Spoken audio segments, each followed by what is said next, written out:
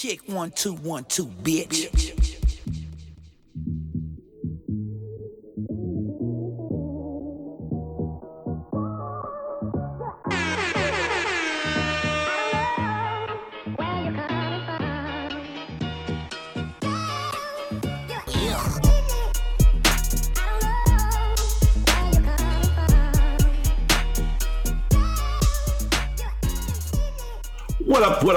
What up, people? What up? This is episode 294. 294 of the most kind of consistent podcast in the area. Give me a hell yeah. The iLLogical Sense. This is your boy Busby. And over at your boy JC No Hunthead. And life keeps on happening for both of us in a good way. Man, life don't keep happening. I got COVID. That ain't life. What the fuck you talking about? Life keeps happening. I was trying to be optimistic and shit. That was not optimistic. No, life did not keep happening. We attempted to record Monday, that Monday, but for whatever reason, it just didn't come together. And by Tuesday, I was fully succumbed to symptoms. Symptoms. I like how you said symptoms. Yeah, fully succumbed to all kinds of symptoms. The worst part of it was I think I got, I'm pretty sure that I was, exposed that Friday going into Easter. And so, I started feeling, if I had to chronicleize, I started feeling fatigued on Monday, but I thought I was just tired because of the weekend. Before, and then Tuesday came in, and I came home right before the Lakers playing game, and I was like, I need to take a nap. I'm not really feeling too hot, so I told Britt I was going to bed. Woke up, Lakers made me sick during the playing game, but they pulled it out, so I just thought they made me sick. And then I woke up at 3 a.m, full-fledged sweat, hot fever, and I was like, I need to take a home test, and I took one, and it said positive, and I immediately made a refuge in the living room because I had to get away from Britt and the baby. You have no idea how hard that is. You have no idea how hard that is to try to find refuge on the couch in a 2-bedroom apartment with the bedroom right next to the living room. It's the hardest thing ever to do. And then on top of that, so that was Wednesday. By Friday, this isn't hyperbole. Like, I'm not trying to make this as a joke, but on Friday, I legitimately thought I was going to die. My throat caved in. I felt like my throat had caved in. And when I could swallow, it felt like I was swallowing glass. So I thought I was done. So Britt got me into the car, got me into the emergency room. They were able to get me back on track. They gave me the medication needed to fight off COVID. I'm mixing that with NyQuil and Dayquil. And by that Sunday or Monday, I was starting to feel okay enough to, just like, okay, this is normal sickness type feeling. And then by Wednesday, I took an in-home COVID test because I couldn't get an appointment for the official until Friday, so I'd give to work. But I took an in-home this previous Wednesday, and that joint said negative. Round of applause for that. So I survived COVID. And then immediately we took off and went to Half Moon Bay so we could have a baby moon, which it's similar to a honeymoon where you go away after the wedding. This one is a baby moon is you get together for one last getaway before the baby arrives. Okay. So we did that, had nice waves next to our room. Got to hear that all day and all night. That was refreshing. And came back and pretty much changed, man. I had to come back and start putting furniture together because at this point in time, I think this might be the final episode where we do this without an iLLogical child in the room. I think they're going to be here by next week. An iLLogical child coming into this iLLogical world. Hey man, you almost there. You pretty much at the finish line, pretty much. We're in the end game now. Yeah, we're in the end game now. Yeah, pretty much. But I'm happy you're still here. I can tell you that. Yeah, me too. Yeah, actually, me too. That was a thought process going to the emergency room. I was like, oh my God, I'm going to leave a fatherless child. You are leaving a child. Yeah. I was like, damn. Yeah. God really does have a sense of humor.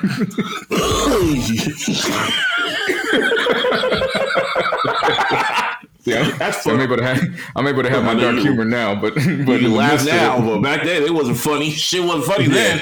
Yeah, I can laugh now, but I was crying earlier. Yeah, I'm sure. Yeah. Well, speaking of that, yuck, I was listening to that for like I've been going on a whole Pusha T binge ever since Jim Jones just started talking shit about Pusha T for whatever reason. Yeah, I was in the middle. Just, I was in the middle of dying, so I don't know what's going on with that. so let me update you for a bit. So pretty much what happened is that Jim Jones was on, I forgot that Spotify podcast, Rap Caviar, and they were talking about the top 50 MCs. And for whatever reason, he said that Pusha T is not considered a top 50 MC. He feels Big Sean is better. Drake is considered one of the GOATs. And he kept saying that Pusha T is just not a top 50 MC at all. No one listens to him in the club and all that other shit, right? So everyone's like, what the fuck? So then he goes on Breakfast Club and he doubles down on it. And he keeps doubling down, saying that Pusha is not a top 50 MC. And then he asked Charlemagne how many Pusha T, could you name 5 Pusha T records? And Charlemagne was like, yeah. And then he changed the subject. Not changed the subject, but he went to the next question. You know, and that was funny because that makes sense now because somebody wrote on Twitter, they said Jim Jones can't even name 5 Jim Jones songs. Yeah. And I'm going like, and people are saying the reason why Jim Jones is doing all this is because he's being loyal to Drake because Drake brought his ass out during the Apollo fucking show and he brought Dipset out. So he might be like doubling down saying that Drake's the GOAT and Pusha T's like not top 50. I don't know. I just know Pusha's going to hurt that man's feelings because you know what's coming. Well, you also know that Cam ain't said nothing because Cam too busy with Mace on It Is What It Is. And Cam was also featured on the Popeyes record. So, okay. So, like I said, Pusha's doing that Gangsta Grills with DJ Drama. So, it's going to come. And when it does come, he's going to hurt that man's feelings. And you know it's coming. More than likely. Yeah. But what hurt my but what hurt my feelings? The ending to Snowfall. And I've been waiting, baby. Round of applause for that series, by the way. Rest in peace, John Singleton. Round of applause for everybody, actors, the crew, all that shit.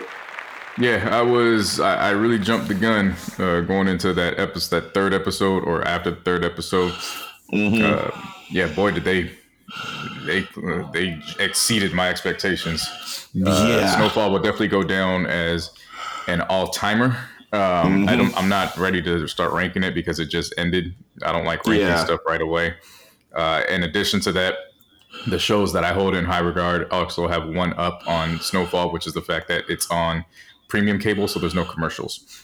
So I also factored that in. But at the same time, Snowfall has definitely made its way, if not in all households, within Black and brown households for sure. And this is by far the most divisive ending for a series that I've ever encountered.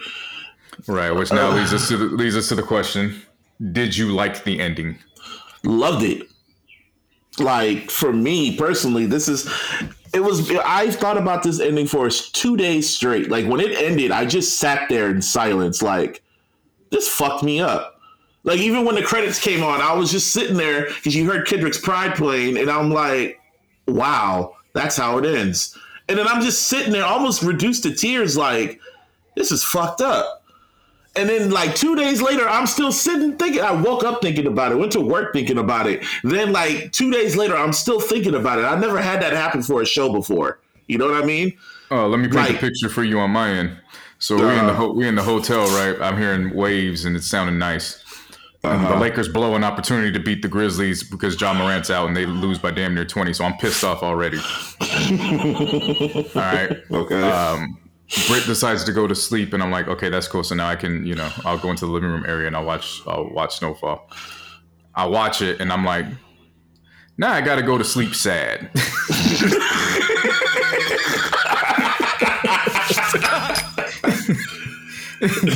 Like, damn, man. Lakers lost and now Franklin lost on the street. Damn. Like, I thought the ending was extremely tragic and poetic at the same time. I thought that it was very in line with The Godfather 2. In terms of Michael Corleone striving to do everything to protect his family, and in the end being the lone family member left, like he's all alone. He can't trust anybody. He's, he may have won the war, he may have won the battles, but in terms of the internal conflict of war, he completely lost. He's by himself. Mm-hmm. I got that same vibe with Franklin Saint. We saw a character legitimately make the rags to riches claim, and then in the end, his greed is what caused him to be alone. Yeah, and literally, that was the first thing said in the first episode. It said, "Don't let greed." I'm paraphrasing. He said, "Don't let greed consume you, because then that's your weakness. They found your weakness if you let greed consume you." Right. And it was so fucked up. I just sat back and I'm like, I can't rewatch this series knowing what's going to happen.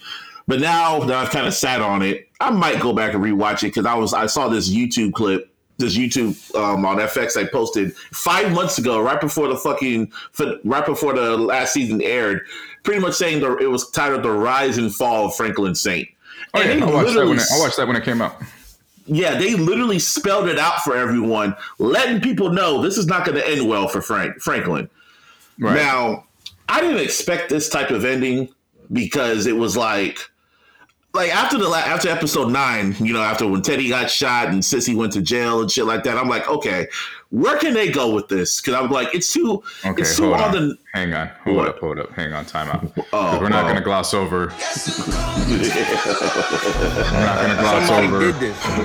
Arguably the funniest, the most unintentionally funniest part of this entire series. Okay, I know. So everybody's seen this now, so I don't need to go into detail. But the fact that they go to this drop, and Sissy still has it in her head, thinking that Teddy was telling the truth and that Alton was still alive. So she goes up to him and says, "Where is he?" And he goes, "Huh? Where's prison? Alton? Which prison is he in?" "Bitch, have you lost your fucking mind? I shot that motherfucker twice in the head, dead, blood everywhere." "Hey, Ann, how you doing?" He just had that look on his face. He was like, "What? No, I shot him twice and dumped his body. Hello?" That part. Hello? It's like when your mom cusses you out. If that ain't the epitome of code switching I have ever seen, a white man did the code switching. "Bitch, I'd have killed your motherfucking husband. 2 in the head. Pow, pow. Buried the body. Hey, Ann. How you doing?" "Hey, Ann, how you doing?"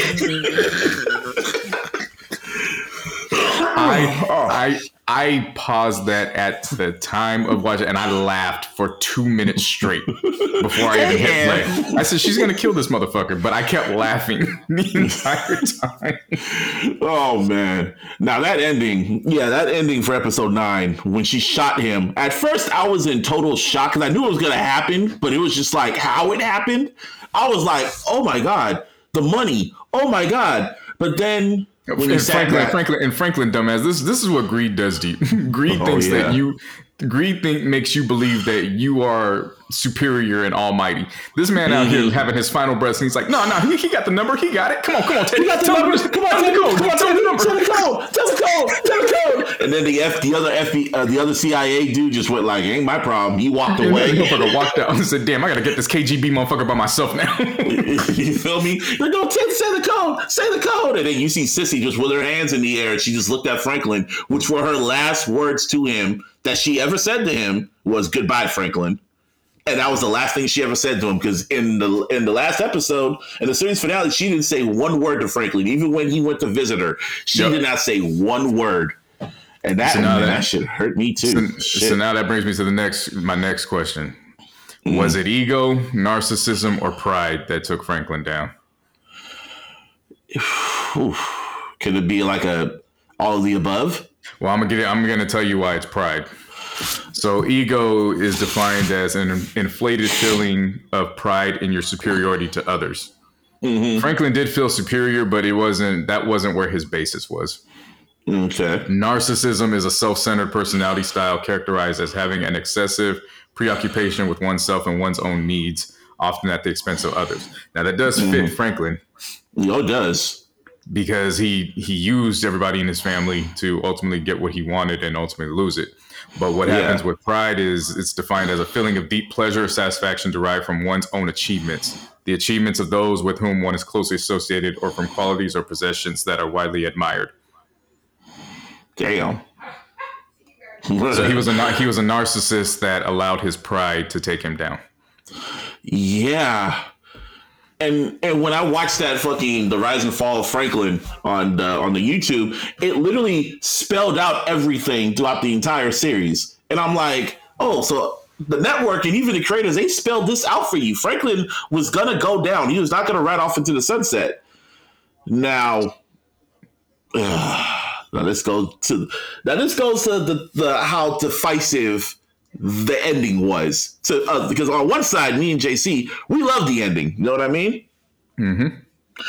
Then there's the other side of people that hate the ending, that are literally blaming Cece and Leon for everything. They say they felt that There's powerful niggardry at work here. They blamed them for Franklin's downfall. Yeah. I've done see, and it's just like, did you watch the same series that I watched? Like, did you just? I saw a think piece go as far as to say that this ending was not only unrealistic, but it's very anti-heterosexual black men and masculinity. What? Are you serious? Yes. What kind of shit is that? Dead ass serious. Did we watch the same series? Like, I mean, I know what I watch. I don't care what other people interpreted. This is what happens when you allow music, TV, movies, and video games to dictate to you how the drug game works. I mean, I was seeing shit. I was seeing motherfuckers say this was bad writing. I was like, bad writing. Are you serious? Oh, Snowfall has had bad writing throughout the series. Yeah, of course it did.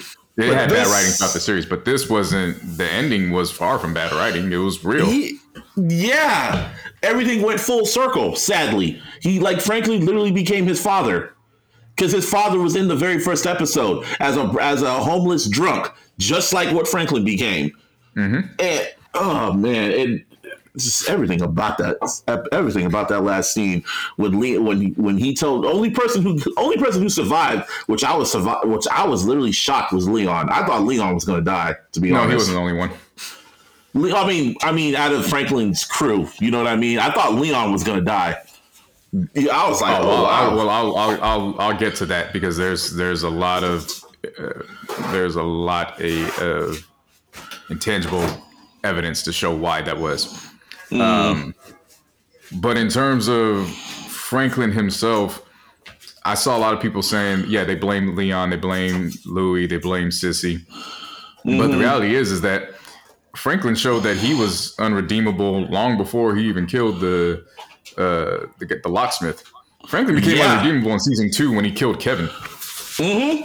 He was unredeemable after season 1, in my opinion. No. I'm going to tell you why. Season 2, when he killed Kevin, he didn't kill Kevin. He killed Kevin because he chose his empire material over love and loyalty. Yeah, he did. That was when he became unredeemable. And then people actually still sided with Franklin. Did they think he was going to go out like Scarface or something? Yeah, that's something that's important to recognize in the ending. His family, they all wanted out throughout the series. Mm-hmm. Uncle Jerome, he wanted to sell sound systems. Sissy kept telling Franklin to cash in on the real estate and get out. And Leon in season 4, he showed that he was at odds with Franklin. So he told Franklin that he lost himself to greed of money because he didn't like the fact that they had to work with Oso, because he blamed Oso's as responsible for the death of Kevin. Mm-hmm. So then he cuts ties with him. Then he goes on and, he shoots Khadijah and Scully's daughter, right? Yeah. So then after Khadijah dies, he goes back to Franklin. He says, I'm done. I want out. And what does Franklin tell him? I need you where I need you. You're not leaving. You're not going anywhere. So this entire time, like people are blaming everybody but throughout the series, they wanted out.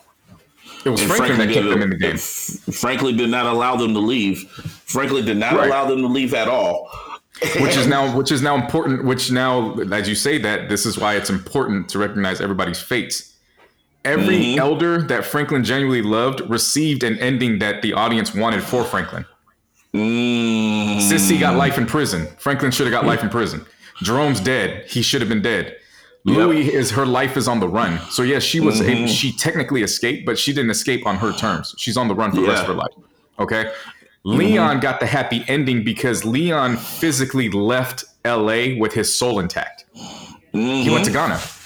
Yep. Wanda's still alive because she went to Ghana. Melody is still alive because Melody left for Texas. Also got away because here is how it works. Everybody that left the hell that Franklin created got out, but everybody that stayed in the hell that Franklin created, they stayed in their hell. Louis technically got out, but Louis didn't leave on her own terms. She was forced out, so she in turn is still a part of that hell. Yeah. So that's why Leon was able to get away. He physically left the hell with his soul intact. He still remembered who he was. If you notice, he was kind of looking like Uncle Jerome too, with his goatee and shit like that. He was kind of even walking like him too. Right. And then he still had hope for Franklin. He was still trying to save him. That was the heartbreaking part in the end, when he was still trying to save Franklin. Even when they went to the liquor store, the same liquor store that Franklin worked at in the very first episode. And he went and Franklin, and he just told him like, "Hey man, we got to help the youth and all this other shit." And all Franklin did, you got $10? And he just gave him $20. And I was just like, fuck, man. And oh man. And the only person that fucking Sissy talked to in the last episode was Leon, and she said that Franklin was my greatest failure, but you are my greatest mistake, and I love you. No. She said that Franklin was her greatest tragedy, and Leon was her greatest surprise. Surprise, yes. And then and then after that. And Franklin told him that I am proud of you. You are my best friend, and I'm proud of you. Which is too little, too late, because he had all the opportunities to tell him that he was proud of him, but he kept holding rank over him. And that was another thing too, was as he was going mad throughout the finale, you could tell that he genuinely did not love his people in that moment. They were chess pieces on a board to him to ultimately get what he wanted. He prioritized the money over everybody. It wasn't about, because here's the thing too, I realized somebody made a good, they pieced things together where they showed the two of them and Kevin going down that same street in season 1. And they played Pride, the beginning of Pride there, and then it flowed through with the final scene. What I noticed in that was that if it was really about love and loyalty, Franklin would have died or gone to jail. Yeah. But it wasn't. True. It was about the greed. So as a result, he is legitimately a dead man walking. Because he sold his soul. So he has no soul. He has no soul. He prioritized. I never really the whole series, the last 2 seasons, I never even thought that he was excited to become a father. He didn't really acknowledge that portion of his life that was coming. He was just it was in the back of his mind, pretty much. The way he was written and how his character was, it was always in the back of his mind for him being a father. It was always just about the business and about his money and trying to get what he wanted. He was trying to set everything up, and then he'll become a father. You know what I mean? But in turn of that, because, and I'm speaking as somebody who was about to become a father, because he didn't put this at the forefront, he allowed himself to treat Veronique in ways that he shouldn't have even thought about treating her. I mean, yes, everybody knows that I saw a lot of people blaming her too, like, oh, she ran off with the money. And it was, well, remember when he first notified her of what Sissy did, her response was, come back here. Let's fix this. Let's do this together. We can find a way to get out. So she didn't leave him. She gave opportunities to come back and say, and what was his first response? His first response was to go back to the bar, and he consumed his first cup of alcohol. Drink. Ever. His first drink. Yeah, ever. So then he was already a monster, but then the alcohol really brings it out of him.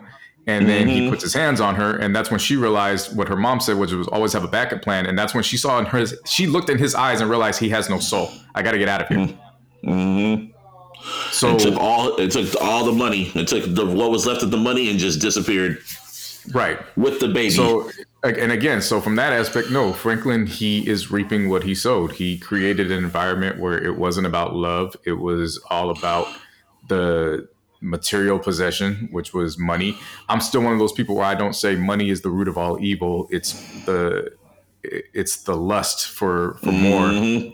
This just happened to be money, because if it wasn't money, if they set this in 2023 and they said crypto, well, it's crypto. If it was about gold, it would have been about gold. You know what I'm saying? Like it's the lust of power and the lust for more. And wanting more. And it just fucked me up. This thing, like seeing what Franklin became in the end, it fucked me up because I've watched what's it called? Snowfall. I guess you could say since the beginning. And I watched it from the beginning. I think I'm trying to find out when I watched it, but I watched it since its early beginnings and shit like that. And it just seeing just what Franklin was, how he always stood tall. He talked smart. He was always just like the leader and shit. Even when you watch Hulu and it says, "Oh, watch Snowfall streaming," and you see Franklin standing tall like a fucking black superhero, damn near, right? And then in the end, you see him looking like a damn bum walking down the street. I'm like, what the fuck, man? Like, it just. Well, he wasn't looking like a bum. He was a bum. Yeah. Like, he was a bum, and then that's how it ended. And then seeing how people just don't understand that concept, because they said it was unbelievable that Franklin was so smart, he was so this, and then I'm like, dude, have you ever met a homeless dude or a bum that said that? Oh yeah, I used to do this back in the day. I used to be like this and be like that and da da da da da. And you never believed them? Yeah, this is 100% believable. Yeah, because they brought up the good point. Even then, they said, well, Franklin, he's so far gone. Who is going to believe him that he smuggled cocaine in on behalf of the CIA? Who's going to believe that? And that's why the CIA stopped following him, because they knew, yeah, he's done. He's just a bum now. And man, them crackers, Yeah. And honestly, this ending fucked with me more than like all of them. Like with The Sopranos, when it ended, like it was so abrupt. I said this on Twitter. The Sopranos ending, it was so abrupt, but the feeling of having no closure for the entire like family and shit. Like there was closure, but not really. It was very intriguing. You know what I mean? No. Sopranos wasn't abrupt. Here's what you binged the Sopranos. No. I'm talking about when it happened. Like I'm talking. What I'm saying is the same effect happened here through the Sopranos. That's why Sopranos season 6 is 2 parts. Everybody saw in part A what could potentially be, and part B was him doubling down into pretty much the demon inside of him and moving forward. So it wasn't abrupt. We saw what took place. I didn't watch it in live time, but that's also one of the reasons why I allow myself to watch like 2 or 3 episodes a day, because you got to give it time to breathe to have that feeling. When you binge it all at once, it does feel abrupt. But if you got to remember, these series also, they had weeks in between, so people had time to sit with them. I think with the ending with Sopranos, there was more of a mystique thing. Like it's like a mystique over the ending. Like what happened, but we don't know. I mean, you do know, but you don't know. So that's the mystique of it. With Breaking Bad and The Wire, those had like, in a way, definitive endings. It was like satisfying endings, like, Walter White bleeding out and he became like a kingpin martyr. He went out on his own terms. And I'm like, okay, I'm good with that. The end of The Wire, everybody's stories got kind of wrapped up, but they're still kind of open-ended. But it's like a good like ending mark for the show. You know what I mean? It was like a satisfying ending. Like you're satisfied with that, right? This shit, the ending to Snowfall just hit so different for me because it felt personal. I disagree. I disagree. Well, okay. You were satisfied with seeing Dookie go to that damn house and start hitting that heroin? When I say satisfying, I mean it was an ending that was like, damn, but you weren't really fucked up about it in the end. Like you thought about it, but it was like, damn, that's fucked up. Well, okay, I can understand that. When it wrapped up everybody's characters, I was kind of like, damn, that's fucked up. But you were just like, okay, Dookie's the new Bubbles. Okay, Chris is the new Omar. Okay, so everything is just going full circle again. Okay. It sucks, but I'm like, that's the city of Baltimore. Like I was comfortable with that ending. That's what I mean. Michael was a new Omar. Chris was a new. Yeah, Chris was in jail. My fault. But I thought Chris died. No, Chris did like 17 life sentences, same way we did. Yeah. Oh yeah, true. But I'm just saying that ending to The Wire, that was an ending that didn't leave me fucked up, is what I'm trying to say. I'm like, okay, I get that ending. This ending to Snowfall just fucked me up because it felt personal. It felt personal because we literally saw him from the beginning, and it was just like, it's literally the rise and fall. Literally the rise and fall of Franklin Saint. I get that from that aspect. It did fuck me up, but not to the point where it was, again, when I was able to think about Godfather 2, I was like, nah, this isn't far-fetched. Like it's not what you're used to seeing, but this isn't far-fetched. Like, I get it. Just seeing what people were saying, like seeing how some people were just so upset about that ending, about what happened to Franklin. That's wild to me. I'm like, wow, did you guys did not watch the same series, or you guys really just wanted him to win? Like, did you really think he was going to escape all this? Yeah, they did. They did. I guess, man. You black and you doing all that? Hell no, you weren't going to escape that. I was just wondering how was it going to happen? Like, was he going to go out to a blaze of glory? Was he going to die? Because that would have been too predictable. This shit is worse than death. That shit was worse than death. Yeah, again, he was the Walking Dead. He's dead man walking. Literally. So that leads us into the spinoff that's going to happen, because they left little clues about where the series is going to go, or the spinoff. I guess the next series is going to focus on Wanda. And then when Leon was talking to Franklin about what was going on, like since he left, he said that Wanda is going to getting into the music business, and that's all he really said. And I'm like, oh, okay, so we're going to be it's going to be some death row shit. Yeah, they did a good job with their Easter eggs and overall hints throughout the series. Remember a couple seasons ago, there was a kid walking around with a camera that was supposed to be John Singleton. And then you end in the finale, it's them on the set of Boys in the Hood, which I knew exactly where it was from jump. I saw that 42 jersey, and I was like, that's Ricky's little ass with that football. And then the shot that Franklin threw, which was, y'all ain't gonna win no Oscar, which is what John Singleton had always said. People would come by the set saying to him as he was filming. You have that, I forgot who the kid was a few seasons ago that started rapping the lifestyle about what they were doing. Yeah. That's something that's, if they move forward with the spinoff, that's definitely going to come into play. So they did a lot of good Easter eggs in terms of media and consumerism that they can definitely play with and do callbacks with going into that, if there is a spinoff that happens. But yeah, man, that was a fitting end. That's how I look at it. For a crime drama, that was a fitting end. Yeah, it was great. Shit. Applause. I have no problems with it. It sucks. Yeah, don't worry about that. I mean, that's life. Again, the man chose. He chose his fate. So I'm not gonna be sad over. First of all, I ain't gonna be sad over no fictional character. But at the same time, when you see somebody choose their fate, it does suck to see. But at the same time, you just accept it. And the reality was he accepted his fate seasons ago. Yeah, it kind of ended. This is what happens. People are disappointed because their expectations are unrealistic, and that's when disappointment comes into play. Is when you have unrealistic expectations. So for all these seasons, they kept watching this man go down and spiral downward in terms of his want for possession and just overall greed. And then when you finally see it, it was like, well, what? Like you were saying, what made you think it was going to be a happy ending? Even if it wasn't the happy ending, what made you think that it was going to be something that you anticipated if he allowed himself to be consumed with this greed? Because he already went to prison. He already went to prison in the second season? He already got shot. He already got shot. And it's just like where else was there to go? Like, if he died, that would have been too damn obvious. It would have been way too obvious. He ain't had that liquor in his system. Yeah, in his heart. You know? Yeah. So... man, that's a great series. I'm gonna miss that show. Well, I'm kind of gonna miss it because the last season it was walking that line. So that tiger, yeah, tiger style. It even ended like a John Singleton movie. That's how the ending to it. It kind of ended like a John Singleton movie. Yeah, shit. This could be part of his Hood trilogy, kind of, or his Hood, his Hood movie saga or whatever. No, it won't. This is something completely different. Well, I know.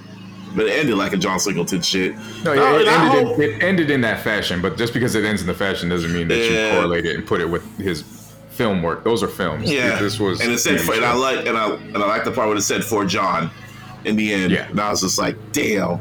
I hope if wherever he is, God rest his soul, man. If he saw that ending, I hope I'm pretty sure he'd be satisfied with that ending. Yeah, absolutely. So salute to them. Absolutely. Now, somebody who ain't gonna get their shows missed, Frank Ocean. Somebody did this.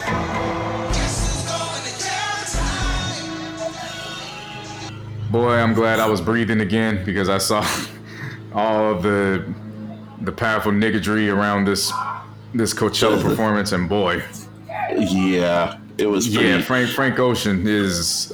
I've been saying for years that Frank Ocean, while a great artist, he definitely has his flaws. He does not deserve to be put up into that upper echelon. A great body of work so far, but he doesn't have that body of work that's just completely, immortal. Yeah, because he doesn't put anything out.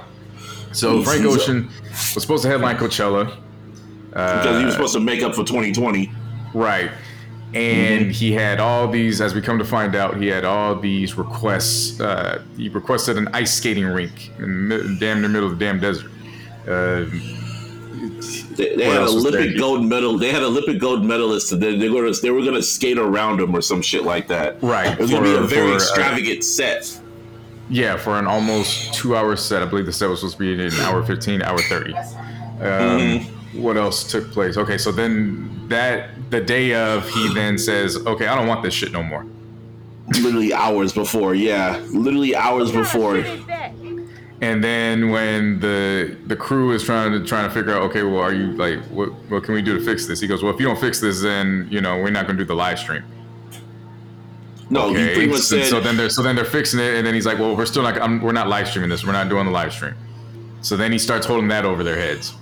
Mm-hmm. Then when he comes out, according to reports, he does different renditions of his songs, and they're like these rock versions of these R&B ballads. I watched it because someone at Coachella, they went on Twitch and they were live streaming his performance. So I was watching this shit when I was kind of watching the shit on my phone when I was at work, and pretty much what you describing, that's what it was. Like, he was kind of halfway singing songs, lip syncing some songs. He would kind of pause and start going on long talks saying like, yeah, I've been working on this. There's no new album coming. Not saying there is an album coming, but and I was like, okay. Then yeah, I know. And then he just starts going on a whole like media, like a whole, what's it called? Media, not a media, like medley. Like, he started playing, like a DJ started playing medleys of like club anthems of his songs and shit like that. And he saw a security guard shaking his ass, which was random. And then you couldn't really see him. You couldn't really see him on the stage because the way the screen looked, the way it was set up, like there was a big ass screen, and you just couldn't see him, but you saw him on the screen. And I was just like, okay. And then the way the show was going, how he was performing, I'm like, yeah, he did y'all a favor not streaming this. It looked like he just didn't want to be there, to be honest. And then, literally, at around 12:30 or whatever, like after one of the songs, he goes on the mic and says, hey, everybody, hey, they're telling me there's curfew. That's the end of the show. Have a good night. And that was it. What kind of shit is that?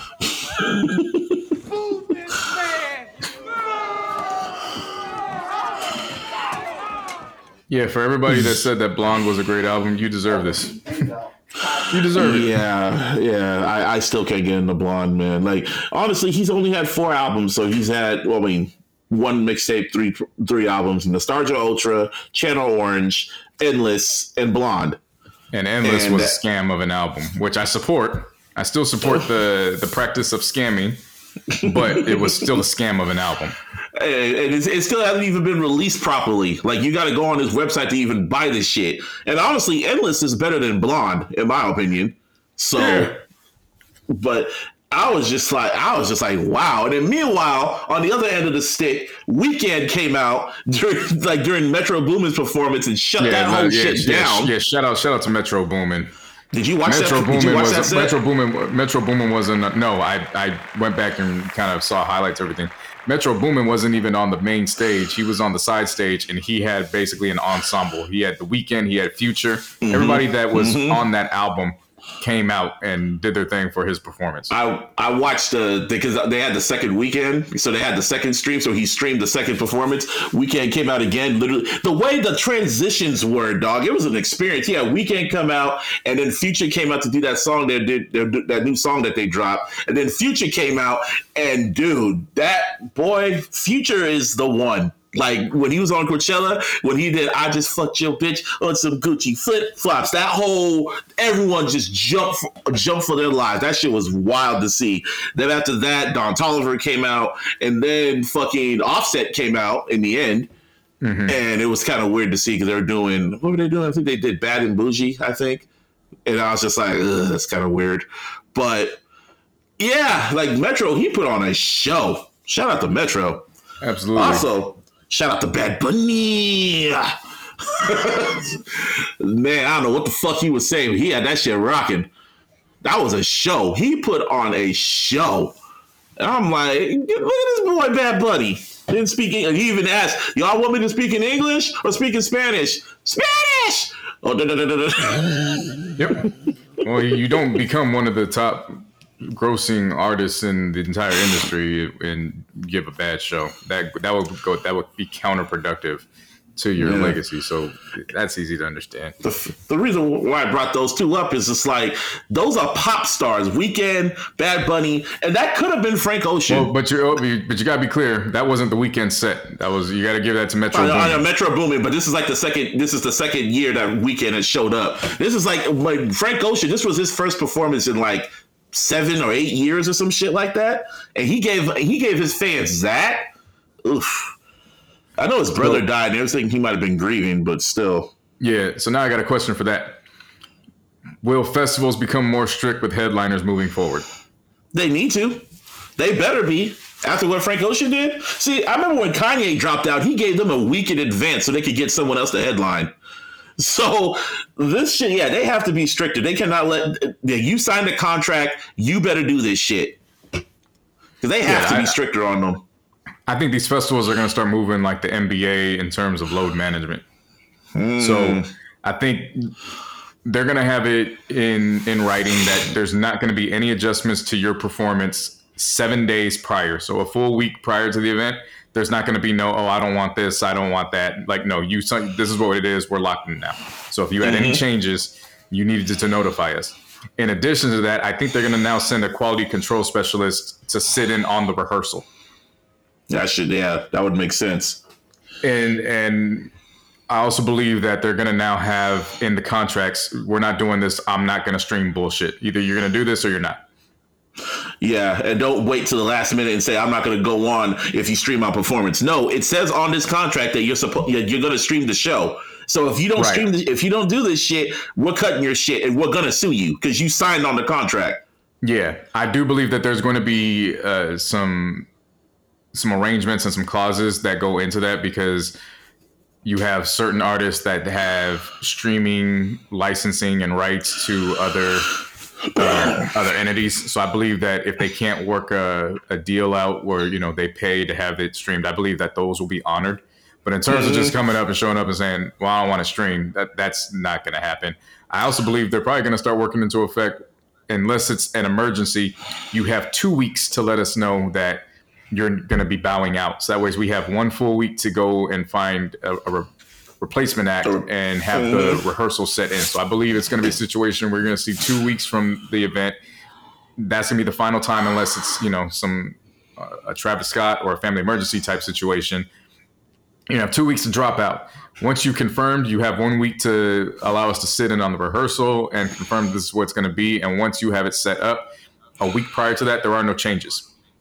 They said they lost millions off Frank Ocean, like leaving, like not showing up for the second weekend and shit like that. What's even worse about that shit is that his people have the nerve to come out and say that Frank Ocean fucking fucked up his ankle before a day before the fucking show, and I'm like, you weren't doing shit, bruh. Oh no! And then they showed. And then there's footage of him. Dude, there's footage of him walking into his car after the incident, after the show was over, like casually just walking. And I'm like, bro. Well, it was like, dude. I just saw John Morant damn near break his hand and come back and put 25 in the fucking fourth quarter alone. No, I'm not. Fuck out of here, Frank. You ain't in the playoffs. Nah, you ain't rocking in the playoffs like that. I just didn't like how that's how you treat your fans, bro. Like that's how you literally treat your fans after being gone for that long. Like you literally said, people came from all around the world. They paid good money to see you, and you just said you gave them a half-ass performance and then left. Yeah. That's some hoe shit, man. That's nasty work. That's nasty work, bro. Like, shit, at least Kanye's an asshole, but at least he gave him a week in advance.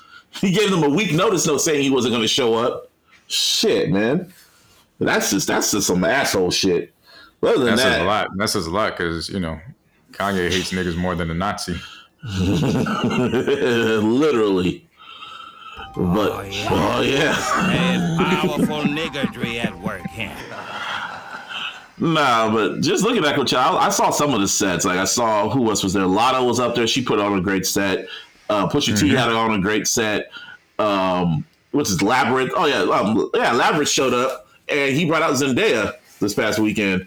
That was pretty dope. Nice. To perform her songs from Euphoria. I guess that was her first performance in like decades.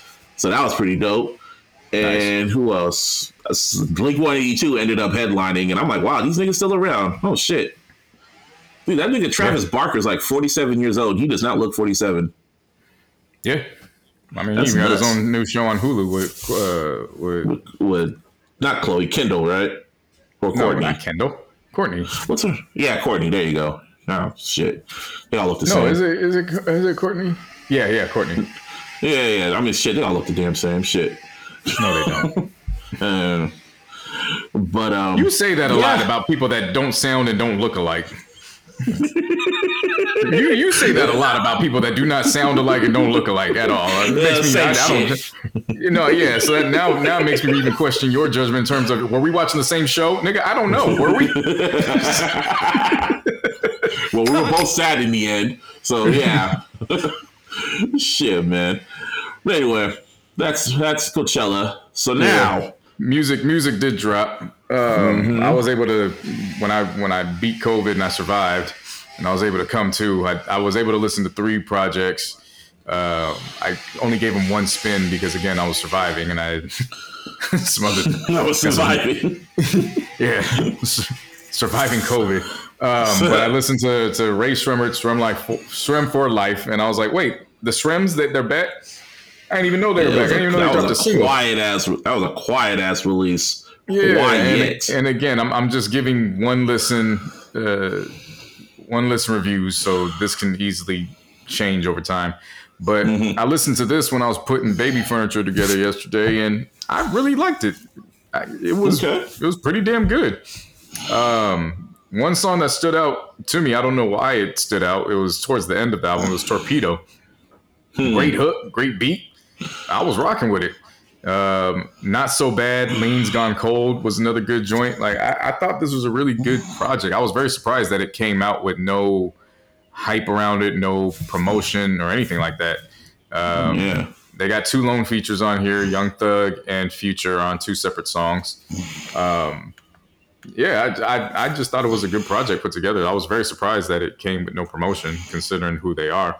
But it's good music to end the spring and start getting ready for summer. I'll tell you that much. You know where they stand when it comes to that, and they produced another one. Next album I listened to was for Motivational Use Only Volume 1, the Curren and Jermaine Dupri collaboration. That shit knocked. I like that shit. Oh man, it was talk about smooth bounce. Smooth bounce. This one was released on both Jet Life and So Def. This was great. I liked it. Never Enough is a dope track. There's 2 features on here with 2 Chainz and T.I. on separate records. 2 Chainz record Off the Lot. That was a great. That I need that for the summer. That T.I. feature is fucking fire too, because T.I. He reminding people, I can still do this if I want to. So that was a dope listen. Yeah, that was a really good collab album, just for the simple fact that it's Spitta with his signature rhyming scheme and sound, mixed with Jermaine Dupri and his eloquence for bounce. Mm-hmm. Like, that was something where I was like, whoa, that when's volume 2 coming? That coming during the summertime? Because I need that ASAP. I need that facts. I need that facts. And then the final project I listened to while I was surviving COVID was Mozzy, the Kollect Kall EP. That was great too. It's setting up for Mozzy's release. I guess he comes out. I think he probably comes out probably next month or in June. I think. I was about to say. I think it's. I know it's at some point during the summer. I know he's coming back. Yeah, go on. This was something nice. A nice little 6-pack to hold people over, especially with coming off of Survivor's Guilt, which was one of my top 10 rap albums last year. Yeah, there was really nothing. I'm telling you, Mozzy is that select artist. When he speaks, I believe everything he says. It's authentic. He doesn't try to sell himself as something he's not. Everything is what he, you hear the pain and survivor in him. It's just it's pure authenticity. It's no different from here. Yeah, no different from here. Hole in My Heart with E. Mozzy and Celly Rue, of course, the Gangland Squadron. Man. It's Mozzy. I ain't got no problems with a Mozzy project. Shout out to his label for literally milking this, because I've noticed back in January I started hearing Mozzy features just randomly start popping up, and I'm going and I think in March you started seeing a lot more, and now they dropped the EP. Yeah, Empire, they got this rollout ready. Remember, he's not just Empire. He's CMG. Yeah, CMG too. I forgot about that. Yeah, he's CMG. Yeah, no, he's CMG. Remember, he's not on Empire anymore. This is a CMG Interscope release. This is Yo Gotti and them on. Not throwing him in. I don't want to use that as a derogatory term, but they know he's on the way back out, so they're creeping. They obviously have backed Glorilla, and rightfully so. They got her set up, but in the meantime, they know he's on his way back, so they're planting all the seeds for that too. Yeah, now this is Yo Gotti. And if we could stay, I guess, in the Bay Area ish. So this nigga Jay Diggs dropped in a record called 3 Fingers Whack, or Whack 3 Fingers. And it's a diss record to Whack 100, because I guess they have some Clubhouse beef or some shit like that. And I think Martine sent it to me, and I'm like, wait a minute, sent it what? to me too. I was like, wait, what? So then I remember I listened to the halfway. I'm like, because you know me, I don't like giving Whack any type of energy. Like, dude, why are you giving this so much energy? But then when the song kept going, and then at the halfway point, I was listening to the hook, and I was like, yo, this low-key slaps. And then later on that night, I went out, and I think I went somewhere. I forgot where I was going to a bar, and a car came right past me, and I heard, "Hey, fuck Whack 100." I was like, "Wait, what? They're blasting this shit." I mean, it's the Bay, man. Niggas love Diggs out here. Yeah, man. That shit was hilarious. Shit. But another album I've been listening to, it came out in March, was his name is Dende. I thought you said his name? Dende. I think I need to go back and listen. I think it's Dende, but it might Dende. be There you go. You're right. It's Dende. And he dropped an album called 95 Civic. And that came out in March. And I remember I listened to it a few times, and there was a few songs I really fucked with. But then for whatever reason, I decided to really go back and listen to it. This shit is really fucking good. It pretty much plays like a... It's extravagant. I found him on, I wouldn't even say on accident. I was just scrolling through on Twitter, and I don't know if it was his Tiny Desk or it was a live performance, but he looked beat up, and I was like... Oh, yeah. And he was singing Nightmares, which I feel one of the best. He just looked beat up, and I was like, wait, what's this? So then I went and pretty much read up the synopsis of the album, and I was like, oh, yeah, let me play this real quick. And this is... And I won't say surprisingly, this was actually a couple weeks before I caught the symptoms. So I was, I listened to it, and I didn't really have much time to talk about it because, I was doing my own thing, and then I got sick. But he's an artist from Houston. His sound is very R&B and gospel. It's like a blend of those two. And what I read about this album was he tells the story of the breakup with his fiance, and he does it using the metaphor of a car accident. So that's what this project. That's what the project is about. So both him and his ex-fiance, they were born in 1995, and she used to drive a Honda Civic. So he centered that around there. Like you were saying, he dropped an EP before called Before the Crash. Yeah. And so, like you were saying, Nightmares was how I was introduced to him when he did that live. Swerve, an excellent track. Wish You Well. I forgot who's featured on that record, but it interplodes. It interplodes Adele's "Rolling in the Deep." Yeah, no, that was a great project. Yeah, Block Me too. That's a good ass record too. But yeah, that record and pretty much everything that you just listed. That's pretty much what I listened to for a bit. But yeah, it's been kind of slow. But I just have this feeling by the time we leave, I have a feeling more heavyweights are going to start dropping music soon. Hopefully it's not AI. I don't think it was slow. I think what happened, I know for me, I was out of it because I didn't get to these records until over this weekend. They'd been out for almost 2 weeks. So I know in my instance, I don't think it's been slow. I've been out the loop trying to survive. Yeah, true that. And now in terms of AI, that is, man. That's before nasty. we get to that, just round of applause to everybody who released projects that I enjoyed all 4 of those projects. I had no issues with them. I thought they served the purpose for what they did. This whole AI situation is now about to take another turn because we have labels and artists now speaking out. They want copyright infringements on, which I believe is correct in terms of don't put out a record saying this is Drake and Weeknd and then put it up on the DSPs. Yeah, that was nasty. And they got they said they got like over 500,000 listens or even more than that. Right. Yeah. I listened to the record, but I listened to it on Twitter and I was like, hey, this is actually not one of them bad AI joints. Like, this is actually pretty good. But at the same time, I was not going to go to a DSP and give it up that way. I wasn't about to do that. They had another one. They had another Drake record. I think it was called Coldest Winter or some shit like that. And it literally sounded like something Drake would make. And I was just like, whoa. And like, if I was Drake, I think it's time to fucking switch shit up because it was literally too easy. And I was just like, oh, okay. And I'm hearing them, they putting Rihanna's vocals over 10 records. Oh, Michael Jackson's. That was amazing. Yeah, that was an incredible record.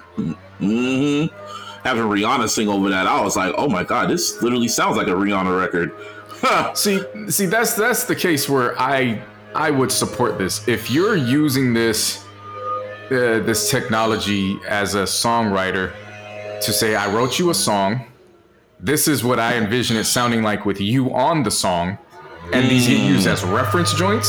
So that way, because it's one thing to be a songwriter, you get either yourself or somebody to use for the reference track. That's one thing because then you're like, okay, for the artist that you're pitching it to, okay, I can see it. Let's see what we can do.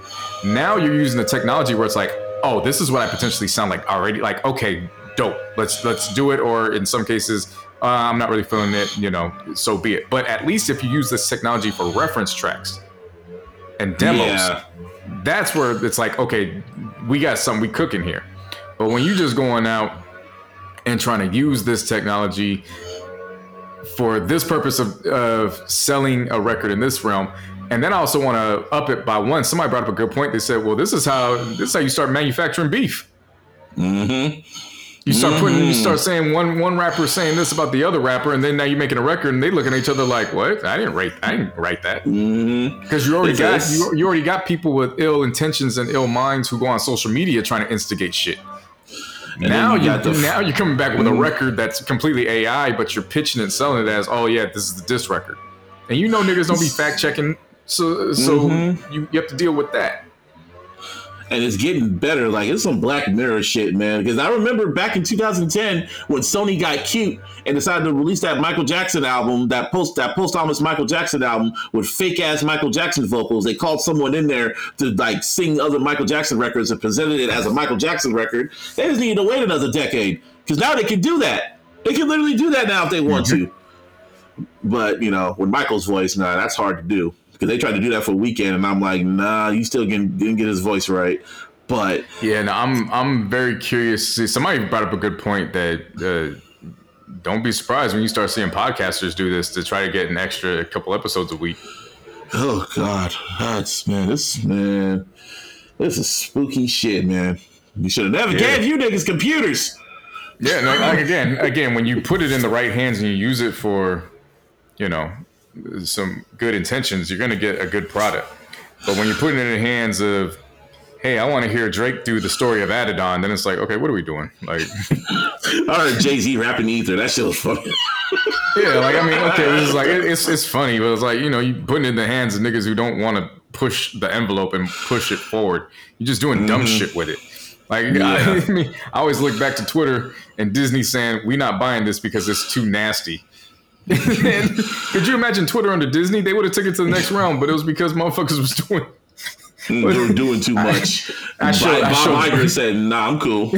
I showed Britt the meme of former Mayor Lori Littlefoot when she was trying to get people vaxxed and she put that money on the ground and somebody retweaked it, edited it, and put the money on the ground and said, "Do it be squirting." Oh, yeah. And she just looks, she goes, "Jay, you're disgusting." Nah, this morning before we recorded, dog, someone put it up, an AI version of Munch, but it's Michael Jackson singing Munch, like the Ice Spice song, and they had the Thriller shit with Michael with what's the Ice Spice's hair. Oh god, should have never gave you niggas computers. Yeah, man, never should have. To mention this real quick before we move on, I guess Elon Musk took away everyone's blue check marks, who he didn't want to pay, and then a few days later, he gave back everybody. He gave everybody blue check marks with over 1 million followers. He gave it right back to them. Yep. Yeah, go figure that one. Yeah, blue sky. I just think it's funny that now I have to go in and I gotta double check to make sure it's the real Wiz Khalifa that's saying what he's saying. So I don't get it because as speaking of Ice Spice, I thought it was funny how they said The Boy's a Liar Part 2 should have been the official theme song for the NBA playoffs, which is going to take us right into basketball talk because it sounds like Pink, what the hell's her name? Pink Panthers? Yeah. Pink Panthers. Now she's singing The Boy's a Liar, but it sounds like The Boy's a Layup. And so now you just see all the, I don't know if you've seen the video of the hype video of all the guys in their highlight tapes, but you just see like Jason Tatum going up for a mean dunk and you just hear The Boy's a Layup. The Boy's a Layup. Thought I was feeling you. Yeah. But yeah, now we hear from my talk. And I've been waiting, baby. We hear from my talk, man. NBA play-in and playoffs. Like I said, I was trying to get us on that Monday going into the play-in, so always we get predictions, but it just didn't work out that way, which is fine. I went on Twitter and I put my predictions up anyways. So far, I've been right. I am right. I'm right with all this shit. Kings and Warriors, I said, is going to be the series. Oh yeah, it is. They're literally like Agent Smith and Neo out there, man. Yeah. The Kings are basically a startup of what the Warriors used to be when they first came up. Everybody kept writing off the Kings, and I'm like, they ain't a 3 seed for no reason. I watched them a good amount of times throughout the season, and even though they only had, I think, one at most nationally televised game, I was like, that's what we got League Pass for, and I watched them niggas. And unfortunately, they was giving it to the Lakers, so I watched them in those games too. But the Kings are a very they just move fast. They're just a fast-moving team. They are. And De'Aaron Fox is him.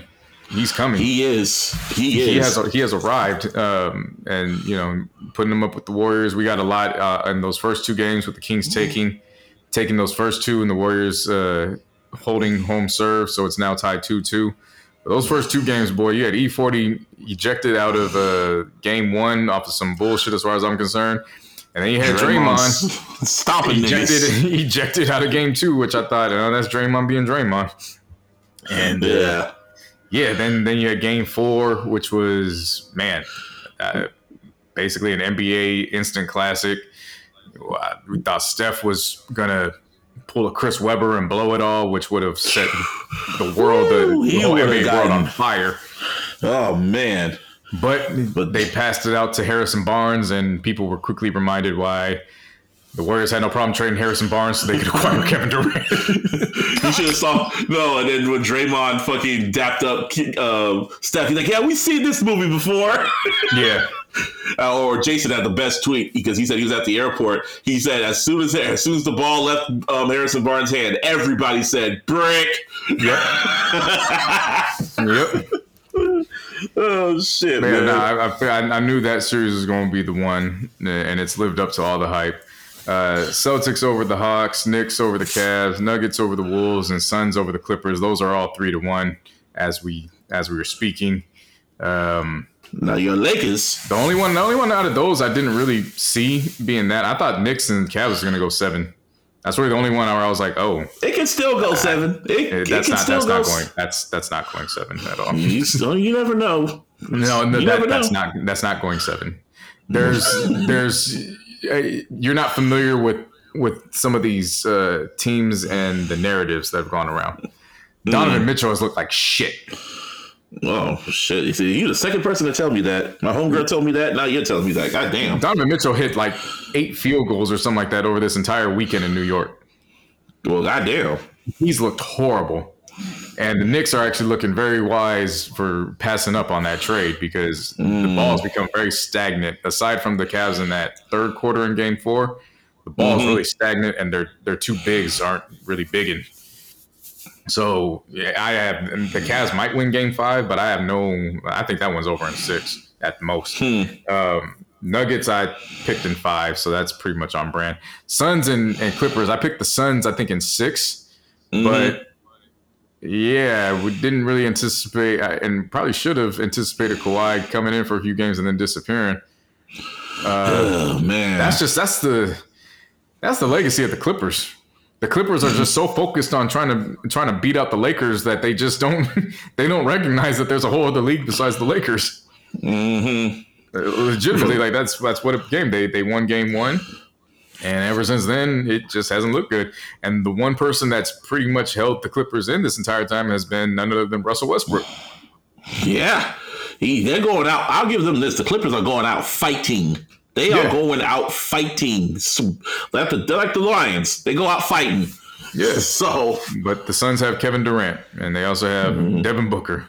And Chris Paul. Surprisingly, they got Chris Paul. Chris Paul was like, "Yeah, fuck y'all. Game 3's mine." Yeah. So those are all there. Lakers and the Heat have opportunities to go up 3-1 this evening because we're recording in the morning. The Heat are up 2-1. I'm not going to say that they're up by that because of Giannis being out. They definitely had the potential before, but I will say Giannis being out with the back contusion that he suffered in Game 1 definitely has a part to play in that. Lakers, they had me excited in Game 1. They pissed me off in Game 2. Then I was very indifferent in Game 3 because it's just like they don't have this pedigree to act like they're superior then, and they can start doing side missions, but they do it, and then they end up getting in trouble as a result. Game 1, Austin Reeves was telling the world, "I'm him," and Lakers fans was looking at y'all like, "We've been telling y'all that he was him. Y'all kept telling us that we were overhyping him." I don't know why that was. Man was putting up 35 points every other game, so now he's your little mini Brock Purdy. He's your mini Brock Purdy. That's not mini Brock Purdy, my nigga. That's Hillbilly Kobe. We had that nickname from last season. Like we kept telling people about Austin Reeves. Nobody was trying to hear us, and okay. It's not a Brock Purdy because Austin Reeves didn't just come out this year. He was doing it last year. Oh, he was doing it last year. Okay. He hit a game-winning 3-pointer against the Mavericks last year. You saw it. When he hit it in Dallas. That was him. I remember that. Oh, wow. Okay. Yeah. That motherfucker going like, I'm him. I was like, okay. Yeah, it's like, yeah, we know. We've been telling you. Like, he's that nigga. Then Game 2 came around. John Morant almost broke his hand, and so he was out Game 2. And what do the Lakers do? They come out like fucking zombies. Shit the bed. Yeah. So again, that's the experience of being a Lakers fan, where you think they're about to take it to the next level, and then they just fall back and they don't do shit. Dylan Brooks went out and basically talked his talk, which I wasn't upset about. Talk your talk. That's what you're supposed to do. You're trying to hype yourself up as a heel. But then when he shows up and And it's not even about him shitting the bed in game 3. It's when he then runs away from the smoke. And it's like, you ain't no real villain, dog. Like, you can shit the bed all you want. You can shit the bed all you want, but at least go to the microphone and be the villain. He didn't even do that. Didn't even do that. Didn't even just like he didn't. Oh, I got nothing to say. Didn't even go to the podium. Like, at least Draymond would have did that shit. But shit, like he didn't even do that. And then, and then his comeback interview, he was all going like, "Oh, the media just making me out to be a villain, and they're making drama out of nothing." Like, nigga, what? You started this. You wanted that. Yeah. And then, so game 3 occurs. Lakers are mud stomping their ass out, which was, I didn't expect that, but I expect them to come with some more energy. But then you notice they started playing into that Dylan Brooks narrative, and they started making sure LeBron was attacking, going at Dylan Brooks, and it allowed the Grizzlies to not only come back, but in that fourth quarter, Ja put up like 23 or 25 points in the fourth quarter alone. Now he got rhythm going into game 4, and it's like they ended the first quarter up by 26, and they won by 10. And they didn't get a chance to sit their starters. They just keep playing with the food, and it's like, at what point do you guys realize you don't have this pedigree to focus on side missions? Accomplish the main goal first, then you can start doing that. But you guys haven't done anything as a unit together. So we'll see how that takes place. Sixers are the only ones where they like, yeah, fuck this shit, we out of here. They went and swept the Nets 4-0. There was some beef and some funk in game 3. Was it Joel Embiid kicked homeboy so hard that he fucked up his knee, so he missed game 4. James Harden got ejected. There was a lot of stuff going on, but the Sixers, they held that down, and they're the first team that's officially in the second round. So we're going to see how all these games play out over the next few days. But the first round of basketball and the play-in this year have been some of the best basketball I've seen postseason in a long time.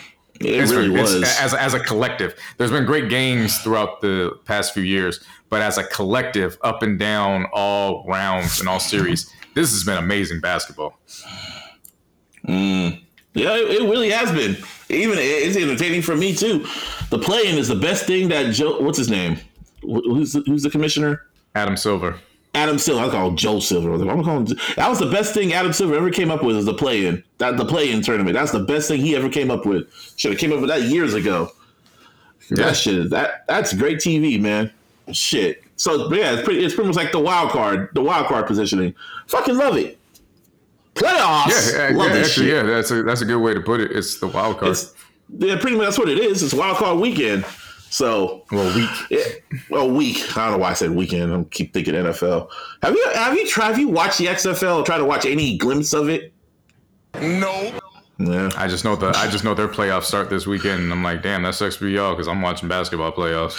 Everyone's watching the NBA right now, man. It's like no one's watching the XFL. I genuinely don't know why the XFL and the USFL are not leagues that happen in the summertime. I don't get it. Not during the spring, man. You gotta let basketball breathe because no one's really thinking about football right now. Right, because it's not just the NBA. You got both tournaments in college. You got the men's and the women's just had a renaissance. Yeah, no, I don't mind the XFL and the USFL, but do that shit in the summertime. Yeah, that leads right into fucking training camp and shit. Right, but what can you do? Yeah. Let's see.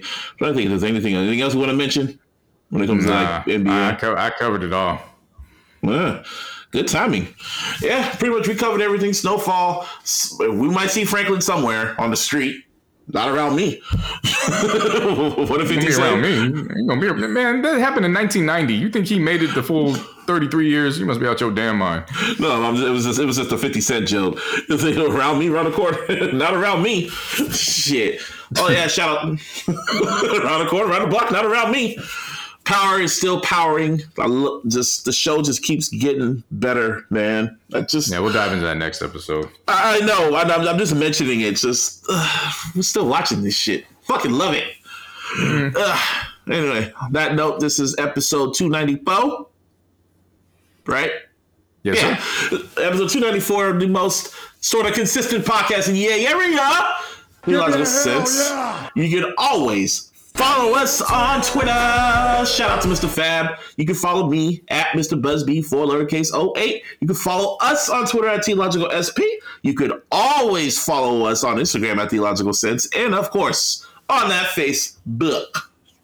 And on all social media, you can find me at JCNo100. Again, I'm tweeting, talking basketball, whatnot. But I really think this might be the final episode before I officially become a father. So leave me alone, because I ain't gonna be getting no sleep. And if anybody's listening to this podcast right now, send me that Blue Sky invite. If y'all don't know what Blue Sky is, it's pretty much the new Twitter. You don't want that. You don't want that. Why? They already said when if you go up with that the code that isn't the official code that you get. When they update the servers, you're screwed. Okay, well, yeah, you don't want that. Either way, just wait it out. Twitter ain't dead yet. Shit, they said that waitlist is at 1.5 million, so there's going to be a whole migration to that app when that shit opens up for everybody. Yeah, but the problem isn't the migration; it's who's going to stay there. So it's good. Yeah, true. Many competitors came out from McDonald's. McDonald's still selling over 1 billion cheeseburgers. So True that. But on that note, we out this bitch. Yes, sir. Peace. Peace.